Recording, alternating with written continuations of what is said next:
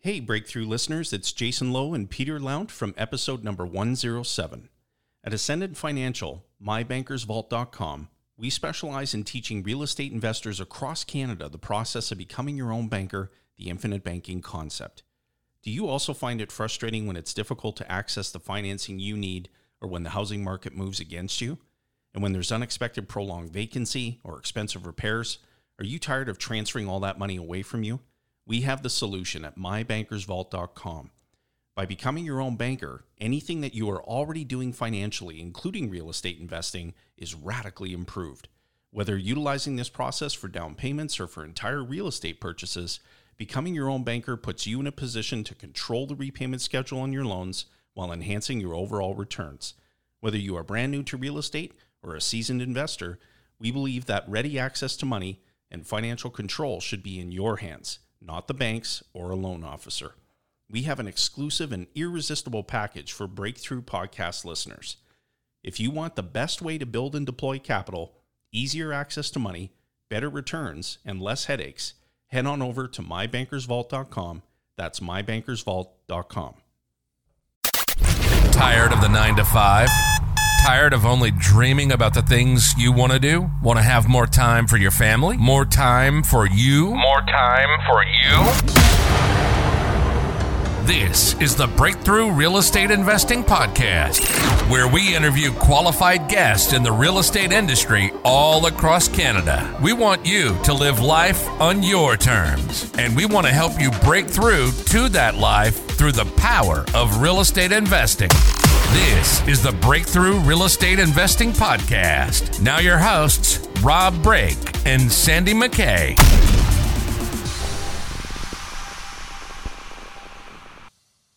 Hello, everybody. Welcome back once again for another exciting episode we've got for you today. As usual, sitting here with me, ready and raring to go, is Sandy McKay. How are you? Hey, Rob, doing great. How was Christmas? Christmas whole season was fun. Lots of stuff with family, hanging out. Didn't go anywhere, not going anywhere, just hanging out and having a bit of a staycation and enjoying some snow. Got lots of snow. Yes, so I hear. Yeah, exactly. My sister sent me a picture of a snowman that they built in the front yard, and then the next day you can only see the hat. That would make sense. From all the snow that fell. Well, don't you miss it? No, I'm good. I'm good. My kids complain every once in a while, but they, I don't feel sorry for them. Yeah. Let's just put it that way. No, they're good down there. A beautiful sun. I can see it behind you there. I'm sure you're doing okay. Yeah. We had a good Christmas too. We just stayed here. We didn't do any traveling at all, and I got a drone for Christmas, so that's pretty cool. I've been messing around with that, and it is super fun. It's a lot of fun, and I've got a couple listings down here right now. So I'm going to go over and get some footage of fly over the beach and then land in the yard or something like that. It'll be pretty cool. So that's been fun.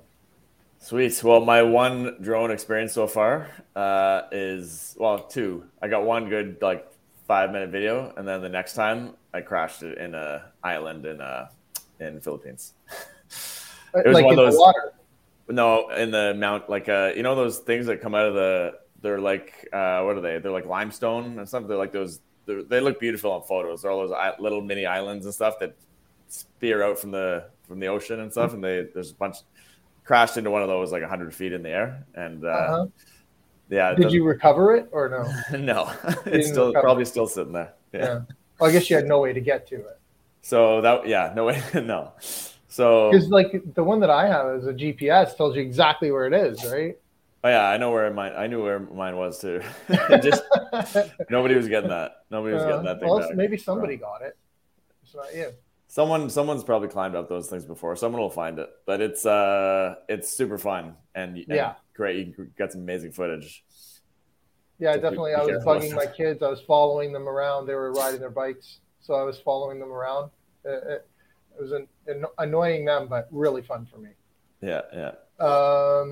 Okay, everybody knows. Go to our website, breakthroughreipodcast.ca. There you can listen to all the episodes that we've done over the last 9 years now, Sandy. 9 years. 9 years. And and they can get in touch with the guests because all of the show notes are there, and also ways to contact the guests. So if you hear some really interesting information from somebody, you want to get in touch with them, that's the way to do it. And they can also get our free gift. Yeah, they can get the gift, the ultimate strategy for building wealth through real estate. And when you sign up for that, you not only get the gift, but you find out about everything else we got going on, including webinars, property tours, seminars, whatever we got going on week to week or month to month. You'll find it as being part of our community and being part of our list there. Right. They call it a free gift, but really you got to give us your email, and then you go on our email list, right? See, that's pretty much how it works. Tell us a little bit about the free gift. What is it? What are they getting? So the gift is a very kind of brief and straightforward way of how you can supercharge your investment journey by a little bit of raising money elements to it. There's a little bit of BRRRR strategy, which we've talked about many times on the show: buy, renovate, refinance, and rent and repeat. And so it's a way to invest in real estate for starters, but also kind of supercharge that and invest and recycle your money over and over so you can get the best, what do we call it, ROI, I guess, return on investment, but also return on time. And yeah, very cool. And I know most of the people that are listening to this are for the most part, newbies, I think, into the investing world. So that's a really great way for them to learn a lot in a little bit of reading. So go over there and sign up for that, and go over to iTunes and leave us a rating and review if you haven't done that. It helps us get out there. It helps us get guests. It helps us hear more about what you guys want, right? Because without those reviews, we don't know. Maybe we're doing something, or maybe we're overlooking something. Let us know. And you can do that over on iTunes. Absolutely. And let us know, because we want to know what we haven't talked about, what we should be talking about. There's so many topics out there in our space, and we're always looking for new, interesting topics as the industry evolves and the economy evolves and the real estate market evolves. There's always different things to chat about. We've got a fairly new topic, I think, today, actually, that's going to be interesting. Yes, we do. Well, without further ado, let's bring in our guest. Let's roll into it. Okay. Got here with us today, Myron Wellick, straight out of Montreal. Welcome to the show. Well, thanks for having me, guys. It's really a pleasure and honor to be here. 9 years is my hat's off to you. That's a miracle in the podcast world. You can appreciate, baby. Talk about resilience and consistency. That's phenomenal. Okay. Utmost respect, and happy holidays to you and your family, guys. It's funny to look back on that. And thanks for joining us. Yeah, it's funny to look back on that, though. And I mean, we learned with the podcast, right? Like almost everything that we know, and we've had the privilege of having people like you on, right, and learning from them, a couple times a month for the last 9 years. So I feel like it's been just as much for us as everybody else listening. Definitely. And we're going to learn a lot. I know perseverance is one of the words Myron likes to talk about here. So we're going to chat about that a bit today, probably. And I know we've had our versions of persevering through those 9 years. It's been fun.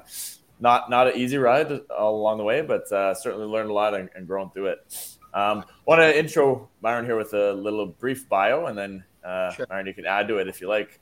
But you are someone who is known as the jackhammer. So we'll learn a little bit more about what that means today. But you've been in the business of making deals for 40 plus years. You're the host of the Jackhammer podcast and author of the Jackhammer Effects, which I believe people can pick up on Amazon. Correct. And you've been involved in many different types of deals, brokered many deals, names of Heidi Klum, New Balance, FIFA, Madison Square Garden, Lacoste, New England Patriots, Radio City Music Hall, and more. Right. And more recently, you've also endeavored into real estate, and we're going to talk a lot about that. In 2018, you met a young entrepreneur that you were impressed with, and you relentlessly pursued him, wanted to work with him. 6 months later, you ended up partnering and doing some deals together. And 2.5 years later, you've brokered over $35 million worth of investment deals in real estate, and more. So we're going to talk a lot about that and why you're called the Jackhammer. You're 69, going on 39, and I know you love to work with entrepreneurs or investors that are in that 50 plus category, and how they can, gain more energy, more success, and more enjoyment out of life at that age. So looking forward to learn more about this. Thanks for being here. And anything you want to add to that?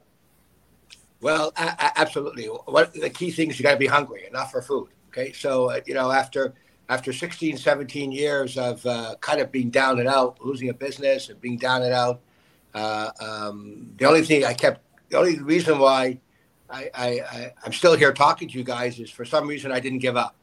So I think my badass superpower is that I just don't give up. Being a jackhammer, as we all know from the construction, but it's a good metaphor for life, is that when a lot of other things can't get through, it keeps going until it gets the job done. And it just never gives up. That's the whole point of the machine, literally.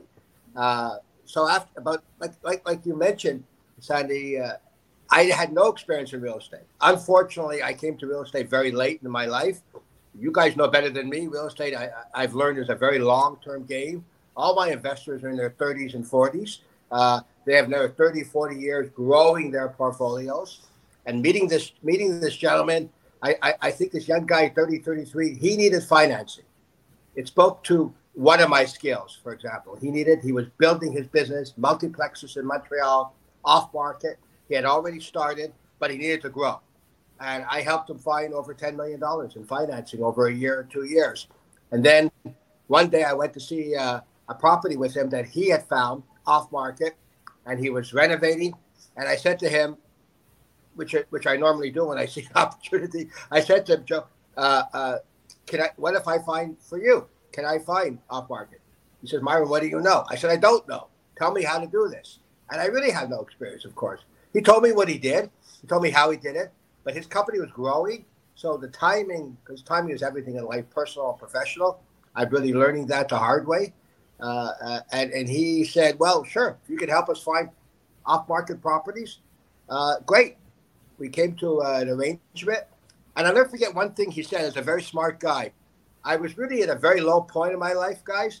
And I said to him, and I said, so give me a job, pay me X amount, and let me work for you. And he turned to me and he looked, he said, Myron, you're 67, 68, which I was then. You don't want a job. I have a gut feeling about you. You don't want to work for me because you're going to be limited. I think you can go as far as your skills and your drive is going to take you. Go out there, as scary as it is. And it was one of the best advices. He was 33, 34, but one of the wisest advices he gave me. Scared as hell. After 16 years of really floundering because hitting rock bottom, I found him 1, 2, 3 properties. And then I expanded over the 2 years to where I am now, over 45 investors focusing on greater area of Montreal, Ottawa, the surrounding secondary cities and multiplexes and industrial warehousing. But one of the biggest things I think I've done in the latter part of 22, as the interest rates, everything exploded, is I've made numerous affiliations, I call it, not formal partnerships with agents, with people, professional people, who with investors, where we work together, sharing the remuneration in finding either off-market properties or investors. This has really expanded radically my network. So, if anybody listening, one of the big things I could suggest is, 100. It's a cliche, but it's true. 100% of zero is zero. So, if you could find similar people where you both bring the value to the opportunity, like anything, personal or professional, that's a tremendous win. And it just radically increases your opportunity as I'm doing right now. Right, exactly. It's a I guess I'll put it this way, a lack of a scarcity mindset. Right? Yes. Yeah. I kind of I never believed anybody was impossible to connect to. I don't. And if I don't connect to them, like I reached out to you guys, then I move on to someone else. There's always more. So I start with that. Number 2, the skills that I need in real estate, being, as they call a bird dog or a consultant, whatever you want to call it, are skills I've always had. Perseverance, tenacity. I mean, I just got to, as soon as he gave me kind of like a brief agenda, the initial investor, I got on the phone like a bull in a china shop. I called all kinds of mortgage investors, notaries, accountants, lawyers, anybody I could think of who would know investors or know properties, and agents. I started to build the list. And you know what? You'd be shocked. From the Claridges of the world, these big, the Bronfman REITs of the world, down, I connected with a lot of people, believe it or not. And you may say, who am I to have connected? But again, it's a cliche, but it's very true. I've lived it. If you don't ask, you will never, never, never get. Ask. Go out there. Try. Doesn't work. Try again. Try someone else. Sooner or later, if you're out there, something good is going to happen. Absolutely. Otherwise, I wouldn't be here talking to you. Trust me. So let's talk about a little bit. Let's take it from where you were mentioning that you started with like 2 or 3 deals for this guy. So right. What did you do? How did you go about doing that? Let's, dig into a little bit. You're starting from nothing, right? And so what did you do? From zero. So one of the things and he told me a little bit, but he's a busy guy. If I could figure out the kind of thing, then what do I need you for type of thing?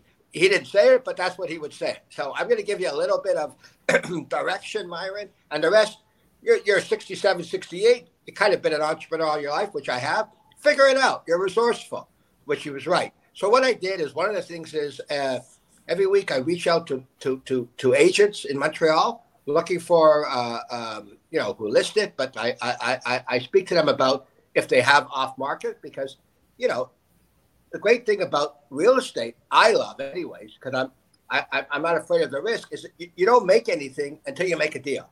Other than that, you could starve until you make a deal. But when you make a deal, sometimes it's a lot more than the average person ever makes in a year or 2 years. So you really have, agents are like a gigantic sales force. You're all working toward the same thing. Everybody wants to make a deal. I came up with I created my own kind of formula and documents whereby my investors remunerate me. So the agent, all he or she does is make money if we successfully make a deal. So I reached out, right now I have several thousand agents on my Rolodex over a couple of years, and it's increasing all the time, looking or being in touch or being connected as often as I can, if and when they ever have an off-market property. I reach out to professional people. I reach out to mortgage. I reach out to as many different people as I can who I think may have access or knowledge of an off-market property or a new investor. I went, another big deal, which I could share with your audience, I constantly always went to networking. That's why I met the initial investor. I went out there. As bad as I was mentally and physically, and especially mentally, guys, and I was really bad. I was very bad. I couldn't even get out of bed at times. And at 60-something years old, I still went to these events. And by going to these events, I was kind of like rejuvenated. Everybody's in their 30s, number one. They're not in their 60s, 30s, or 40s, right? Or 20s even, young entrepreneurs, not in real estate. The weird thing that happened to me, and maybe somebody was watching me finally after so many years, I had this entrepreneurial angel that this gentleman I met, who, like I said to you, was in real estate, came to this event. He really had no business being there. No more you guys wouldn't have come because it was not a real estate event. It was just a general entrepreneurial. And we started to talk. So I continue to do all that. And that's basically the thrust of my initiatives. And diversifying in terms of properties and opportunities, affiliations, that kind of thing. So is it 100% necessary for it to be off market, and why? In my area, it does, because investors, my market dominating position, the power of what I do is most of them, they don't have a time to look 24/7 for off market. On market, they can find it as easily as you or anybody else can. I don't have the same value. My value becomes off market to them, an opportunity. Not necessarily a deal, but a great opportunity. Obviously, if they buy it, it's a deal for them. So they look to me for off market. But what they know is that I'm a royal pain in the ass, but a good pain in the ass. They love that. And I keep feeding them. And I also believe in something else called a volume game. It's a numbers thing. My best investor, who I've done over 10 million with, that was on 3 deals, three or 4 deals, correct. That was after 100 properties sent to him, or 70. I mean, not exaggerating. It was a lot of things that he just passed on. Of course, we're not a fit. But I have to keep going, right? You just got to keep going. So how do you identify whether something is a deal or not? What I do is I have every time I meet an investor, I get their criteria. We send out an investor criteria. We look on specifics. For example, what the cap rates are. For example, price per doors, location, amenities. We look at the revenue versus expenses, what they're looking for. Which, of course, like you say, your business and podcast has evolved dramatically since 2018 or 2019, correct? Because of interest rates and inflation in Montreal, just like anywhere else. And basically, I decide the criteria based on the feedback from my investors, which generally there's a consensus. Generally, they generally don't flip my profile, with few exceptions. They buy and hold, and they look to optimize generally and keep it over a long term. That's generally. There's different profiles, as we all know. And there's no right or wrong. There's different types of investors. But generally the 30s, early 40s investors who's building his or her career or reach that I have generally look to optimize, whether it's 6 units or 100 plus units. Okay, and you're sticking to like 6 units plus kind of thing? Yeah, I stick to it. I go to 5 sometimes, and it could be 100, 200 units. But I also have to emphasize this relationships. I make it my business as much as possible to have coffee and meet with all my investors. And it's really a human thing. I mean, they like it. We talk. We go back and forth. I don't just reach out to them, whether it's emails, I send them updates or phone calls. I want to know what's going on, what their thoughts are, because as we all know, it's changing, especially now. It's more radically changing than ever. So it's a fluid, ongoing situation. You just can't go to sleep after you make a deal or reach out to someone after you make a deal. I mean, I have testimonials from investors that I have not made a deal yet, but they know the passion I bring to it, the sincerity I bring to it, the transparency I bring to it. So I think that's radically important, and that's why they're all, generally speaking, if I call, they'll answer me or take my call or get back to me because they know why I'm calling. I'm only calling for one. You told us a little bit of your story, but let's go back. Like, tell us. I mean, Sandy brought up some interesting stuff in the bio, but like, tell us a little bit more about your entrepreneurial career from the beginning. I'd love to. Thank you for asking. Before I got real estate, in 2000, one of the things I'm pretty proud of was working for somebody who had the license for Heidi Klum. We all, I guess people know who Heidi Klum is, American Got Talent then, but this was 2010, 11, 12. And at that time, the Lululemons of the world were really growing that whole, what's called athleisure business. Hope I'm pronouncing it right. And that was kind of exploding. And many different people were, companies, businesses were starting to imitate it because it was successful, as they should.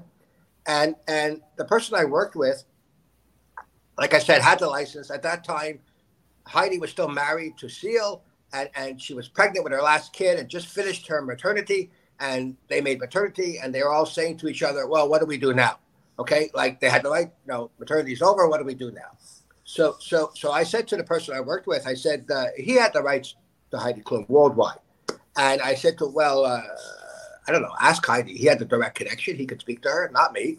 And he said, I said, well, maybe we could partner with, do like an athleisure with Heidi. She was notable even then. A very successful model and entrepreneurial woman, a brilliant lady, very brilliant lady, very sharp lady, and utmost respect for her. And he said, what do you have in mind, Myron? I said, well, maybe we could partner with an athletic company, like a Nike or whatever, someone like that. He says, okay, so do some research, Myron, and tell me what you want to do. So I did. And I thought after my research, guys, I even Nike then was $30 billion. Adidas was 40. I mean, it was like numbers that are insane for someone like me. I was talking to God, the financial God, and they're a public company. I could never talk to them. I would know that. I don't waste my time. But in looking and researching, I saw the New Balance company, which we all know, was very low key. Okay, they were only, and I'm not gonna, and I say this most sincerely, 2.5 to 3 billion. For most of us in the world listening, 2.5 to 3 billion, I would think it's not a bad volume every year, okay, in business. But compared to the Nike and Adidas, they were shrimps. They were the local corner store. And they were very low key, but they always made a great running shoe that people knew. But they never sponsored athletes. They were a private company still, and their women's wear sucked. It was terrible. And I think they knew that. If you looked at it then, not now, but if you looked at it then, it was really bad. Okay, it was like back to 1910. It was ridiculous. Okay, so I said, tell Heidi, maybe we'll reach out to New Balance. What does she think? Because we needed her permission to reach out. Otherwise, I'm wasting my time. And he did, and he asked her, and she loved the idea. And she asked him, well, who does Myron know at New Balance? Which is a correct question. And he said, nobody. She said, what do you mean nobody? I mean, what do you mean nobody? It's New Balance for that. What do you mean nobody? How the hell is he ever going to get to New Balance? I mean, I love it. He said, leave it with him. Just leave it. Let him be. Because he knew me. The guy I worked for. He knew me at that point. So anyways, after months and months and months, I did connect with somebody. It was not easy. Their world headquarters in Boston, Mass. Okay. And I did connect with them. The fact that they're not public, it was still a boys group and all that. And we made the contact. I knew that Heidi Klum was a powerful. I knew they needed it. Okay. If they were hopefully smart enough, if the biggest challenge was not that there wasn't needs. The biggest challenge was making the connection to identify it most of the time.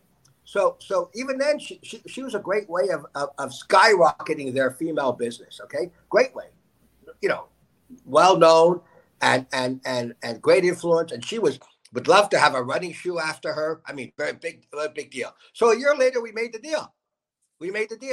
And then the other thing what happened is Radio City Music Hall, Madison Square Gardens.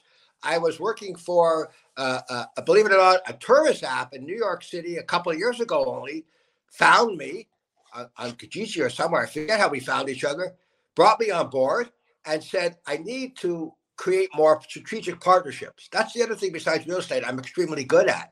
And what can you do for us? They're based in Manhattan, only in Manhattan. And I did this out of Montreal. Right, I don't live in New York. I've been there, but I know New York well. It's no secret who Radio City and Madison Square Gardens are. And this was a young entrepreneur, and so I reached out to them and I made the partnerships. I mean, the reason they made the partnerships is not because it necessarily was so lucrative. What I played on really is I realized that this was a new, young, New York-based, generally travel app, tourist app, and they needed some help. And these were big, Madison Square Gardens or Radio City. These were all, and they agreed to partner. And Madame Tussauds Wax Museum, these are big New York. So they agreed to partner. I created those partnerships. And the other thing was New England Patriots. What happened there is during the pandemic, actually in 21, guys, I connected with somebody in LA who was doing PR work for Seal. Heidi's husband, a former husband. What a weird situation. 8 years after, but exactly what happened. And he could not do live shows. Right? He had 20. I think it was 21. Still, he couldn't do live. And I asked her, the lady, who is he like? And being from England, believe it or not, he loved football and he loved the New England Patriots because they're called the New England Patriots, and he's from England. It was very weird. But he's very knowledgeable. And I said to him, okay, he'd love to do it, virtually or whatever. He loves football, loves New England's most favorite team. So what I did is I reached out after many, many calls. I found the right PR people in Boston and New England. I connected with them on their mobile because nobody was in an office, of course. And they got back to me and they loved the idea of Seal. I mean, it's unbelievable. We arranged the Zoom. He was extremely knowledgeable about football. I mean, more than I could ever be. Great Zoom. At the end of the day, he didn't do it because quite frankly, the money wasn't right for him. Okay, it wasn't enough for him. Bottom line, he didn't feel so. But it just unfortunately. But he was an extremely engaging, knowledgeable, sharp individual, and the remuneration just wasn't appropriate for him. But just okay. It happens. But I made a great connection for New England Patriots. Those are a couple of things that I've done. Yeah, that's awesome. That's funny. Some interesting stories there. I love hearing the different entrepreneurial journey stories that we go through that are when you look back on them, sometimes crazy, exciting, sometimes a little exciting people, but the deal doesn't come together. I mean, but like you said, just kind of keep persistent through it. Did you ever feel like during the time, sorry, Sandy, I don't mean to interrupt, but I have to ask this question. Did you ever feel like, and I've felt this way many times, even during real estate coming up and especially starting out in wholesaling and whatnot, like, did you ever feel like, how is this my place? How do, like, what, what gives me the right to try and do this kind of stuff? I feel that every day, all the time, every day. Yeah. The only difference is, and anybody listening, I can tell you, that's okay to feel that way. That's healthy. It's normal.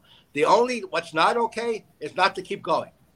Because what I've also learned, even from a silly thing like, I'm going to bring it down to its smallest little denominator, like spinning and exercise I do. I even being on this podcast, I've never been, not too many anyways. And I said, and I before I meet you guys, I choke up with a lot of anxiety because I just do. That's who I am.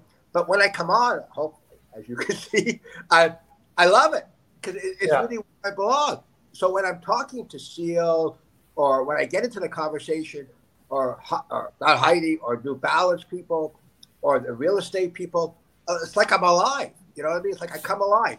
It's kind of like trying to get over this emotional and mental threshold or fence. This kind of this invisible fence that just keeping you away. But that's really, I think for anybody listening, it's really summarizes almost everything we want to do or not want to do, and separates those who do it or not. It's about like I love this expression called shyness costs you money.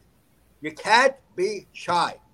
Unless you're an accountant. No disrespect to accountants. I love accountants, but I don't know if they, unless they're going to do a TED Talk. But generally, if you want to do anything, you go out there. I've learned the hard way. The worst that can happen, it doesn't work. It's not going to kill you. It's not a medical issue, thank God. Then you keep going, because whatever you try, there's many different ways to get it done. But for sure, it's a cliche again, but it's true. If you don't try, nothing ever is going to. The only reason I'm talking to you again is I kept going out. But I feel that every day, like you said, every day. Well, it's a very thin line, too, between, like, a lot of times between doing something and not doing it. It's like, it's sort of right there, right? And all you got to do is just teeter one way or the other.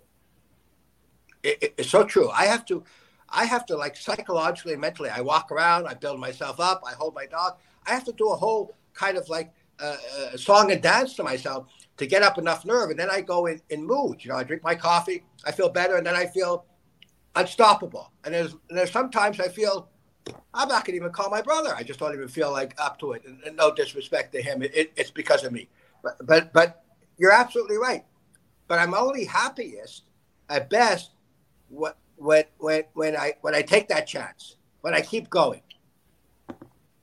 How do you now in a real estate, putting on a real estate investor's hat? How do you, if you're someone who's listening maybe and they're saying to themselves, well, you can't be shy, and they have that thought in their head, well, they go, well, I am shy. I've been shy my whole life, or I'm 30 years old and I feel like I'm a shy person or more reserved. What are some, like, what would be a tip or a strategy you'd share with them to get them out there more? Because, and I know they need to get out there more if they want to make stuff happen. How do they, what's an actionable item around doing that in a week to week or month to month sort of a scenario? I would say, I would tell people, what do you want to do? Number one, let's say it's real estate in this case, what do you want to call? Look at the mirror. What do you want to do? List 3 things that you want to do, or 2 things that you want to do. What do you need to do them? One of the things that I think is a safer way of transitioning to where you want to go is find like-minded, find people that are doing what you want to do. Okay, reach out there, meet with them, connect with them, and make it a goal. Specifically, I would say to anybody, anybody listening, make it a goal that you're going to reach out to people or organizations that are doing what you want to do or where you want to be, and then make a connection, online or offline. It doesn't matter. I don't give a damn where you do it. You can do it anywhere in the world. You can do it in person, and then go one step further. Make a meeting with them, because when you push yourself, sometimes you become your biggest enemy and your biggest friend. So when you push yourself, you're able to realize that you didn't die. It's not over right now. And then you take small steps. The key is small steps. List the steps, 1, 2, and then check it off. Check off the box. I think get very dazzled by or distracted by is the big goal. So how am I going to make the 200 or 300 grand a year, or or do this? It's just, where do I start? Like people say, where the hell do I start? I mean, so I would break it down to small steps, like some of these smarter, wiser people have said before me, and then check it off. Step 1 leads to step 2, step 3. What you're going to find is that it creates movement and momentum towards the commitment, which is very, very critical. And as you check it off, if you're checking it off and you're honest with yourself, not if you're BSing yourself, you're going to get stronger as time goes on. And you're going to have more choices. And it's like driving where you don't know where necessarily you're going. The answers will become clearer as you get further down the road. And yeah, we've used that metaphor a ton of times on this show, I think, right? It's like driving somewhere, and when you hit the red light, okay, now you figure out what to do next, and it'll turn green, and then you can go to the next one. Yeah, right? It's a very good way to put it. Where we break down and get crazy, myself especially. I mean, I've only learned, unfortunately with me, I learned first things last. Like, I'm going to be 70 next year, guys, and I wish, I met you and talked to you when I'm in my 30s or 40s. I'd be that much stronger and richer and smarter, but I didn't. It is what it is right now with me. And I keep emphasizing, if I could come back from what I did after being so down and out and my age, then there's no excuse. As long as you want it, anybody can. If you don't, my only answer is you don't want it bad enough. There's no question. Don't tell me that. I don't want to hear that. You're wasting my time, and you're wasting your own time. Well, only because we love to talk about overcoming challenges. Because you've mentioned it a couple times, right? Being really down at a certain point. So tell us, why that happened and how you got out of it. Well, I lost, good. So I lost a business in 2002. One of my secret weapons, and it's going to sound very dramatic and cliche, but I'm going to have to share it, is called love. It's as simple as that. I'm fortunate to have a woman married to a lady that's put up with me for 35 years. So and especially when times get extremely challenging, it comes in handy. Okay, that somebody gives a damn, and 2 phenomenal kids. I can never underestimate that. So I think if you can have, whether it's love or a friend or family, if you have somebody who really gives a damn whether you live or die, there to help you, that's also helpful, extremely helpful. Putting that aside, just something in me that I kept going. Okay, in spite of feeling so low and hitting rock bottom, I always somehow felt, even subconsciously, that there would be, I would get another chance, I'd get another opportunity. And I guess the only takeaway that I can suggest to anybody listening is keep going. Get out there, meet people that are doing what you want to do, network, and keep going. And because you never know what's going to happen. Don't stay home. Don't, or don't not go online, for example. Don't lock yourself up. Don't become your own prisoner. That was I think my biggest, despite all the trials and tribulations and the roller coaster ride, guys, that I felt, that I lived with, I think that was the biggest asset I had. I never gave up, being a jackhammer. What is a jackhammer? Well, a jackhammer is just someone who keeps going when there's sometimes no reason to keep going. Who really believes there's an opportunity around the corner, even though he doesn't know what it is. It doesn't matter. Why do people, in their, you talk about the 50+ crowd. Why do you think people in that demographic have specific challenges around that? And how have you done it, or how do you recommend others kind of keep going and regain energy in that stage of life? What I've learned, I think number one, women are a lot better at this than men in terms of 50+. My experience in terms of sometimes I think resilience, they're a hell of a lot better. Okay, in terms of living with the world the way it is, as people get older, a hell of a lot better. Like, they leave men in the dust, in my opinion, generally. I mean, my wife or others or women entrepreneurs. I think, it gets to a certain point, 50+, as you know, where people start to have to make decisions. Eventually, do I kind of wind it down? Do I semi-retire? Do I retire? Whatever. I can't speak to those who retire and semi-retire because personally, I'm never going to retire. Okay, if I had $100 million, I would.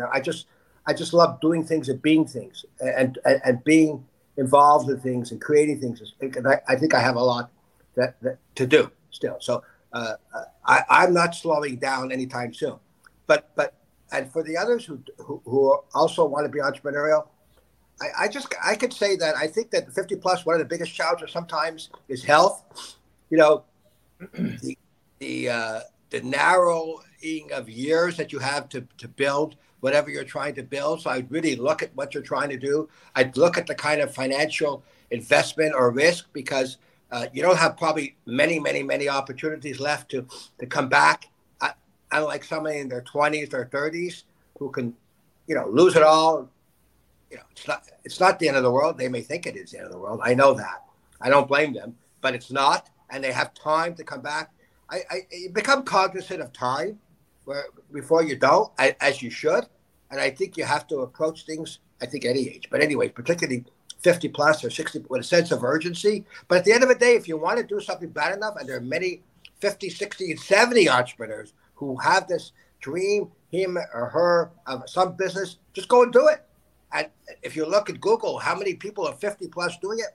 Martha Stewart started her business 50 plus. The Home Depot person started it in his late 50s. Ray Kroc was in his 50s with McDonald's, okay? I mean, I can go on and on. There's some very famous people, the late 40s guys, 50s, who started their empire that today we take for granted. Mm-hmm. I mean, even Kentucky Fried Chicken, I know it sounds, I think he was in his 60s. Yeah. Yeah, that's true.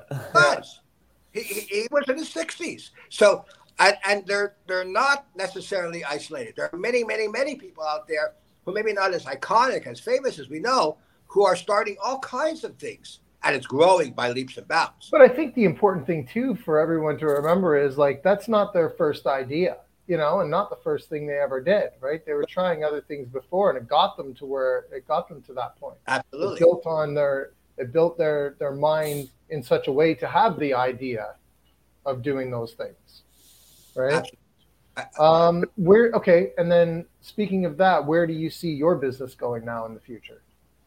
I see that in real estate, I need to scale it. One of the things that I hope, which I've not done any, I've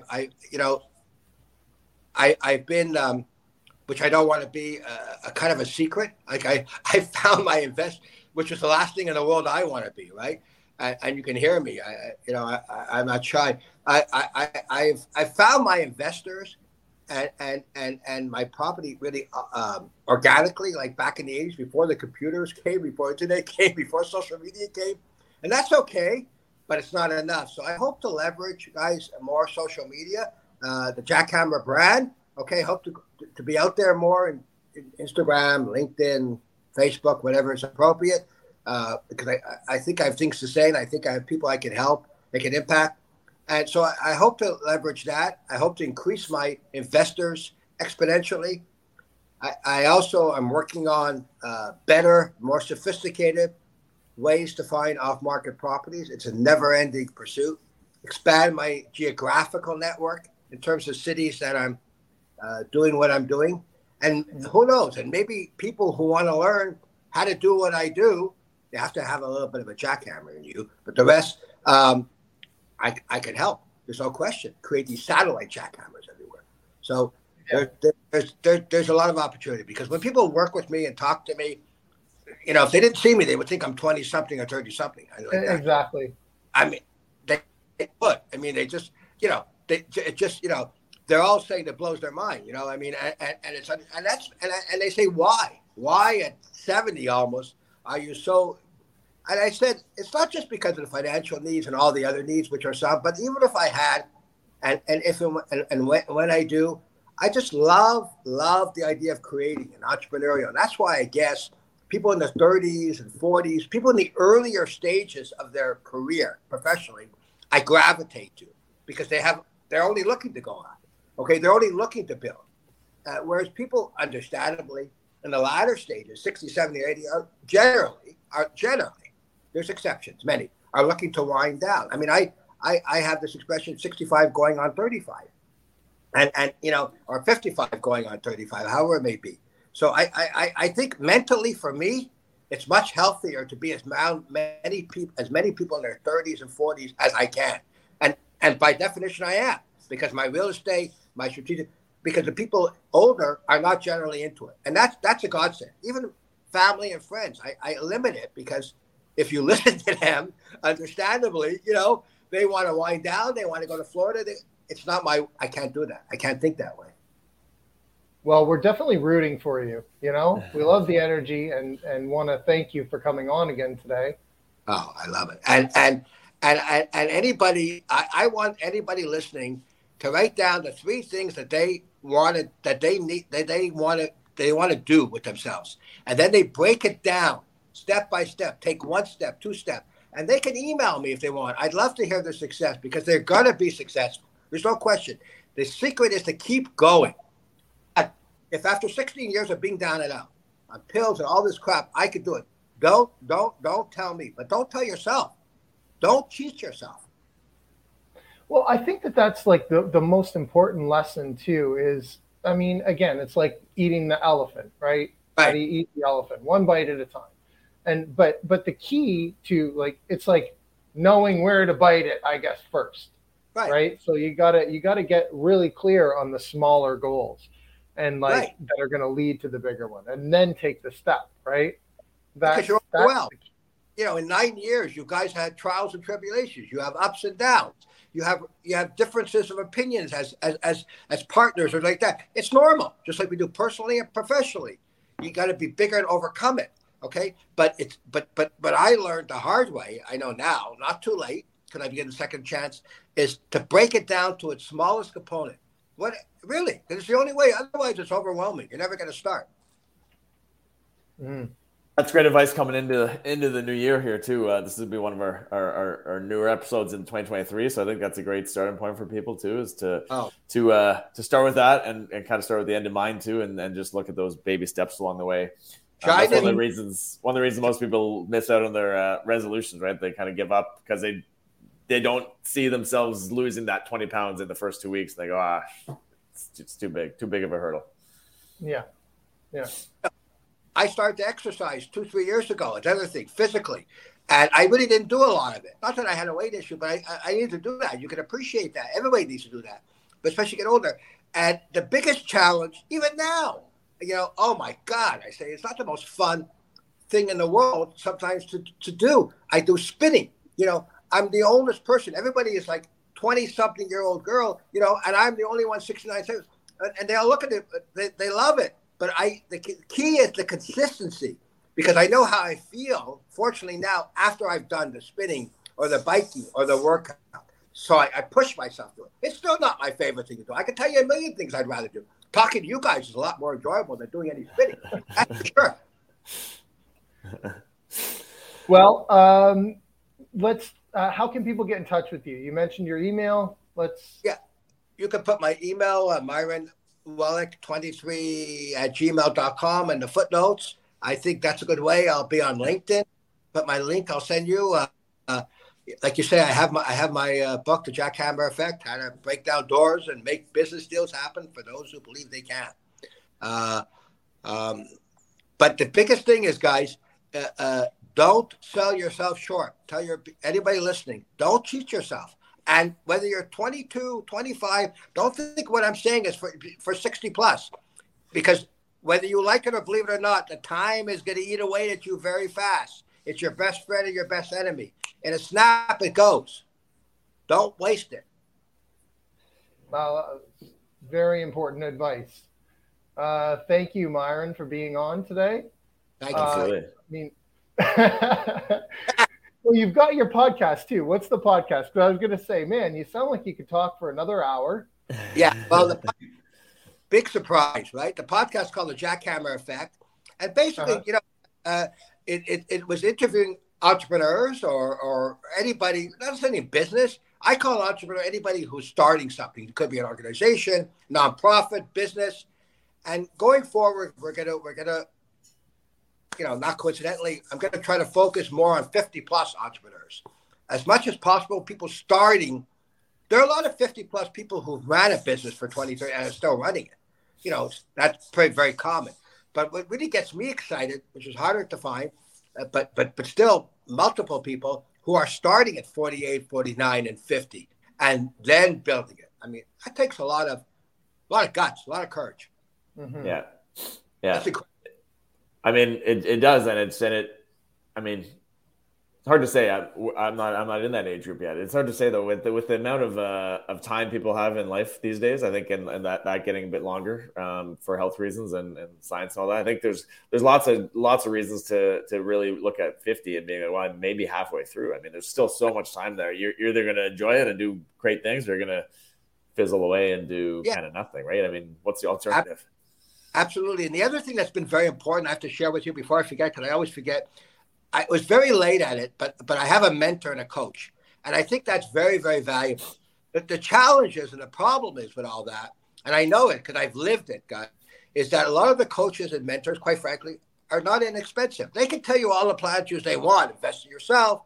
It's not what it costs. But the bottom line is when you have to juggle paying rent, buying food. I know I've been there. It's all bullshit. I've lived all that. Don't tell me all that, okay? Because and you don't know if it's the right person, so I pay you $1,000, $2,000. That's all garbage. Don't tell me that, okay? I was lucky and maybe fortunate. Thank God that I met this gentleman. I'm going to say his name, Joe Fournier. He's been phenomenal. He's made it very reasonable. I met him through another business that we worked on, that the person needed funding. It didn't work. The person's out of Salt Lake City. He's an extraordinary guy. And he's my mentor and coach for the last 6, 8, 9 months. And it's been reasonable. It's been fair. It's been invaluable for me. So I would recommend anybody, not even a coach, just a mentor, somebody that you could talk to, that you respect, that could give you information, advice. I really give a damn, and not just looking at the bottom line. It's incredibly important. If you have some extra bucks, then any kind of coach. The problem with that is you got to find the right fit, or the challenge with that. Maybe it's a better way of putting it. It's not so easy, but you're spending money while you're child. So people can tell you whatever they want to tell you. The biggest thing also, do what's good for you. Okay? There are too many platitudes around out there. It's easy to talk if you're in a certain position or coach. It's too many bullshit platitudes. I hate all that crap. Do what's good for you, because ultimately you know best, whoever's listening, what's good or not good for you. Don't let anybody ever tell you differently.